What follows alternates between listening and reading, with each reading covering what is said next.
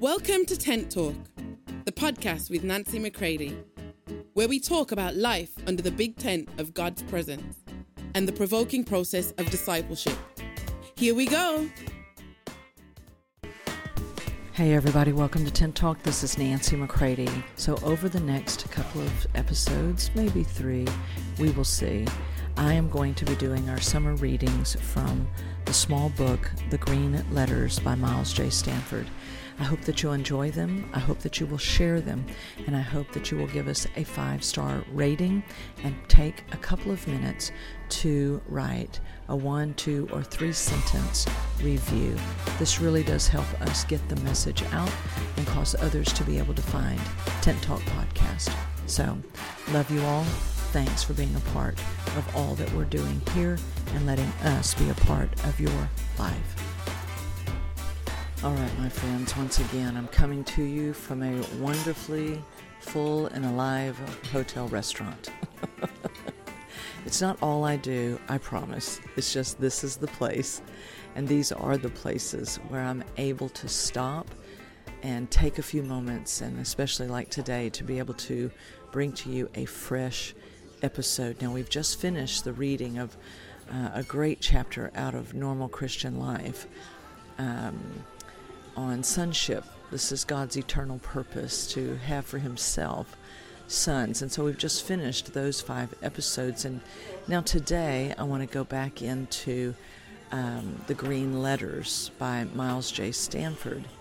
And interestingly enough, I want to read for you chapter 11 on self-denial. Now, I'm wanting to share this with you because I want you to be able to identify how many ways we attempt to conquer self, right? How many ways we try to, just override its strength. We determine by our willpower, we do all these things. And sometimes we even attempt to have special spiritual experiences, which in and of themselves, is not the issue. But it's when we are trying to use these things to overcome by our own means, we completely miss that which the Father, Son, and Holy Spirit have already accomplished. And isn't that the right up front explanation of self and flesh, the very thing that we seek to conquer? And self cannot conquer self. So I want you to think about these. I want you to listen carefully and maybe just identify maybe where you have attempted, like me, you have attempted in some of these things. So recognize that in and of themselves, okay, I'm not saying that some of these, quote, are bad things. But when we keep trying to take other means other than what God has offered through the cross of Jesus Christ, then this just keeps us in cycles of frustration. But number one, it keeps denying the Father that which is his, which happens to be you.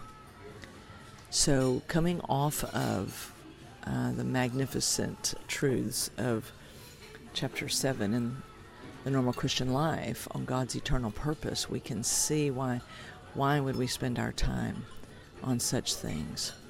They don't lead to our freedom unto him. So, here we go, my friends. Chapter 11, The Green Letters on self-denial.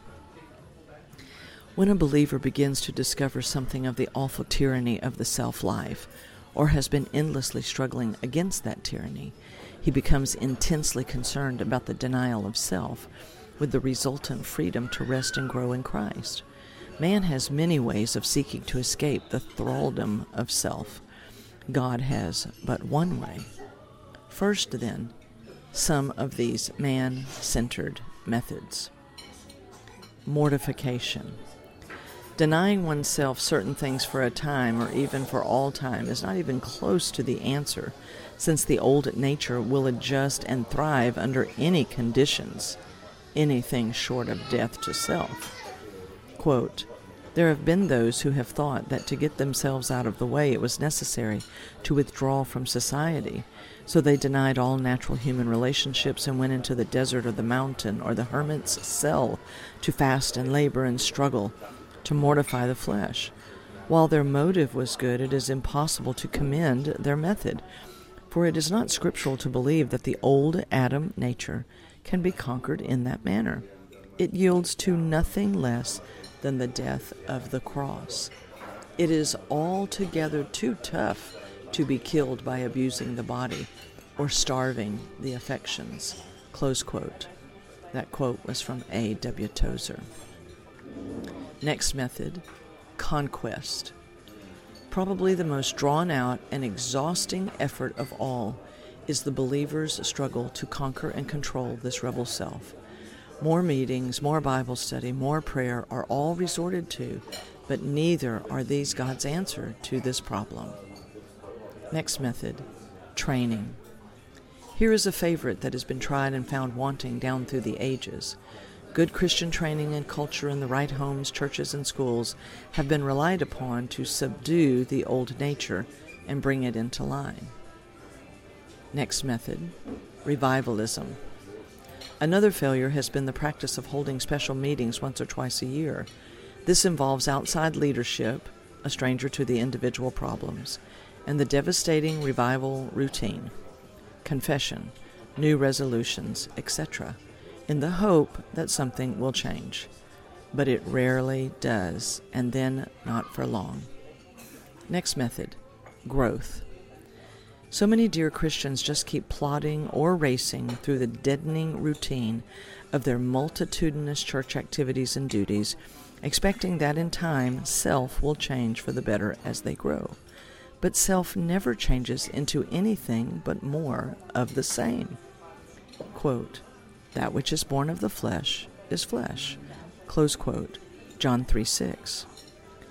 Sometimes this self is entirely bad, as when it is angry, spiteful, unkind, unjust, untruthful, unloving, catty.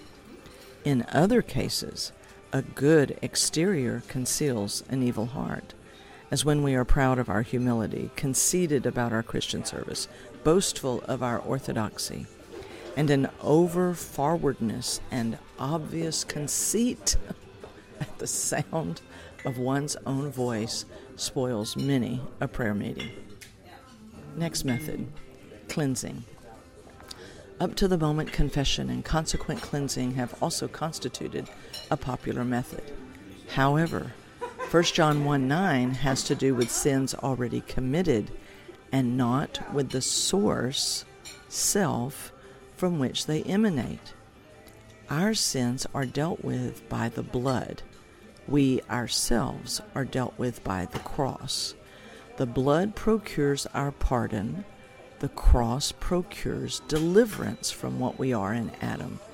The blood can wash away my sins, but it cannot wash away my old man.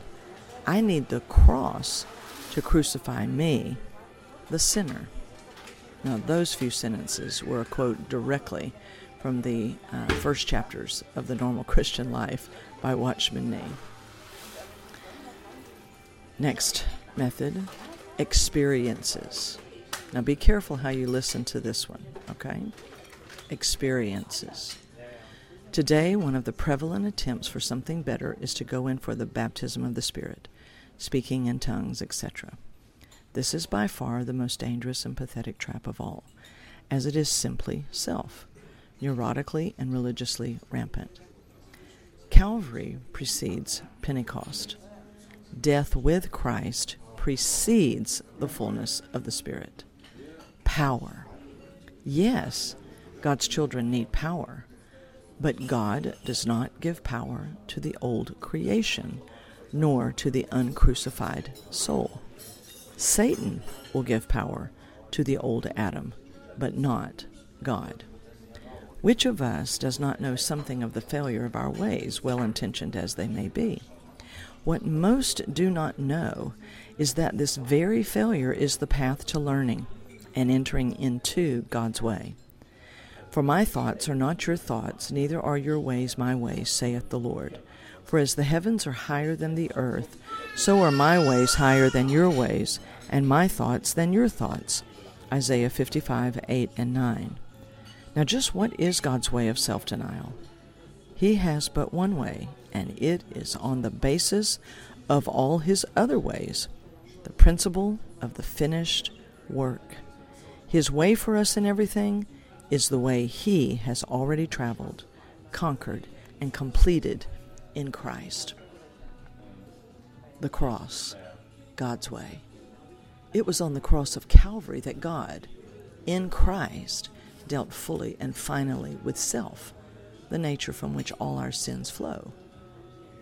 We know that our old, unrenewed self was nailed to the cross with him in order that our body, which is the instrument of sin, might be made ineffective and inactive for evil, that we might no longer be the slaves of sin. Romans 6:6, Amplified.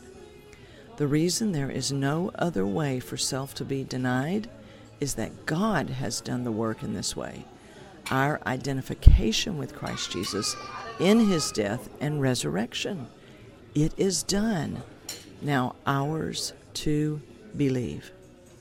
The flesh will only yield to the cross, not to all the resolutions you make at a conference, not to any self-effort, not to any attempted self-crucifixion, only to co-crucifixion, crucified together with Christ. Galatians 2:20. It is not by putting yourself to death, but by taking, through faith and surrender, your place of union with Christ in his death. That is the blessed barrier of safety between you and all the attractions of the flesh, and that makes the way open to do the will of God. Quote from G. Watt. The cross of Calvary resulted in the death of the Lord Jesus, both for sin and unto sin. In that he died unto sin, he died out of the realm of sin, and he arose into the realm of newness of life, eternal life. And our identification with him on Calvary took us into death, down into the tomb, up into newness of life. Romans 6:4. First, Romans 6:3, baptized into his death. Then Romans 6:4, buried with him. Then Romans 6:5, for if we have been planted together in the likeness of his death, we shall be also in the likeness of his resurrection. Also, Colossians 3:3, for ye are dead, and your life is hid with Christ in God. Therefore, Romans 6:11, reckon ye also yourselves to be dead indeed unto sin, but alive unto God through Jesus Christ our Lord. Praise the Lord. It all happened at Calvary. Our sins were paid for, our sinfulness was dealt with, and both by the ultimate death. And we receive the benefits of the work of the cross simply by reckoning on, believing in the finished work of the cross. First, through the Word, we find out what God did about our problem. Then, as we become thoroughly convinced of the fact and begin to understand it clearly, we are able to agree to reckon it true. And as we exercise faith in God's fact, we begin to receive the benefits of that finished work in experience. Was it not true in the matter of our justification? Yes. And we will likewise find it to be true in the matter of our emancipation from the slavery of the self-life. The powerful effect of the cross with God in heaven, in the blotting out of guilt and our renewed union with God, is inseparable from the other effect, the breaking down of the authority of sin over man by the crucifixion of self. Therefore, Scripture teaches us that the cross not only works out a disposition or desire to make such a sacrifice, but it really bestows the power to do so and completes the work.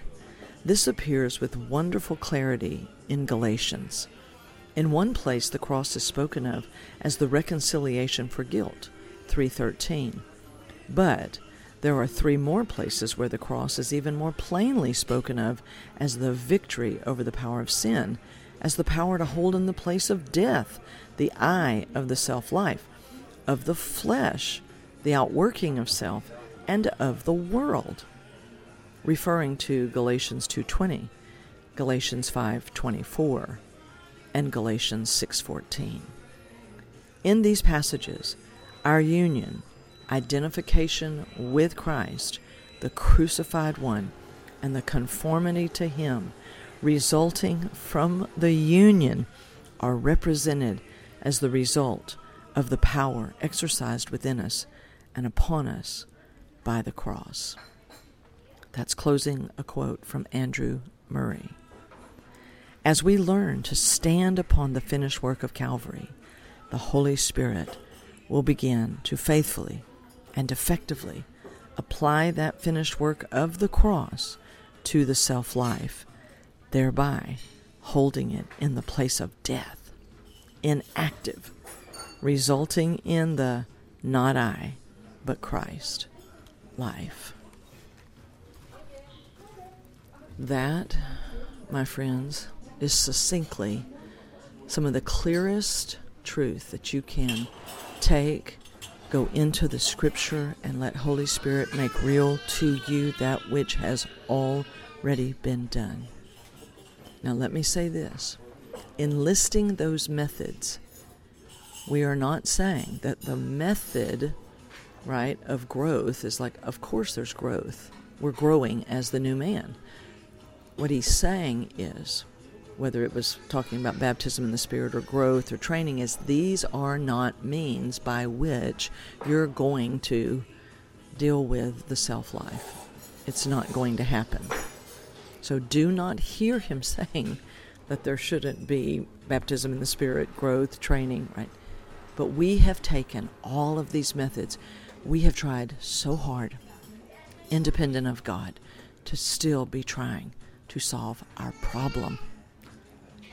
But they, Father, Son, and Holy Spirit, have dealt with self, with sin, with flesh, with hell, the devil, demons, all debts, our depravity, everything, the world, the curse, everything, in the finished work of Jesus Christ on the cross.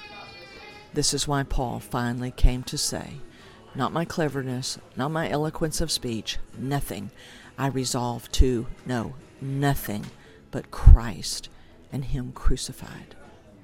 So I pray that this episode today, even though there's the restaurant music, there's babies crying in the background, life is happening around us, my friends. But we can focus in on Him. Give Holy Spirit time to speak to you and to make real to you over the hours, the days, the weeks ahead. Let them tend to you, my friends. They have put all these things to death. Now put your faith in what they have done. Put your faith in them. Ask Holy Spirit, do according to Romans 8:13 and 14. Do with me as the Father sent you to do, and be to me who the Father sent you to be. My friends, we have much living to do as sons unto the Father. So let their means of dealing with the old in all of its forms use what they have provided so that we can get on with living. I pray that this conversation today, under the big tent of God's presence in the provoking process of discipleship, invigorates you to take your next steps with Him.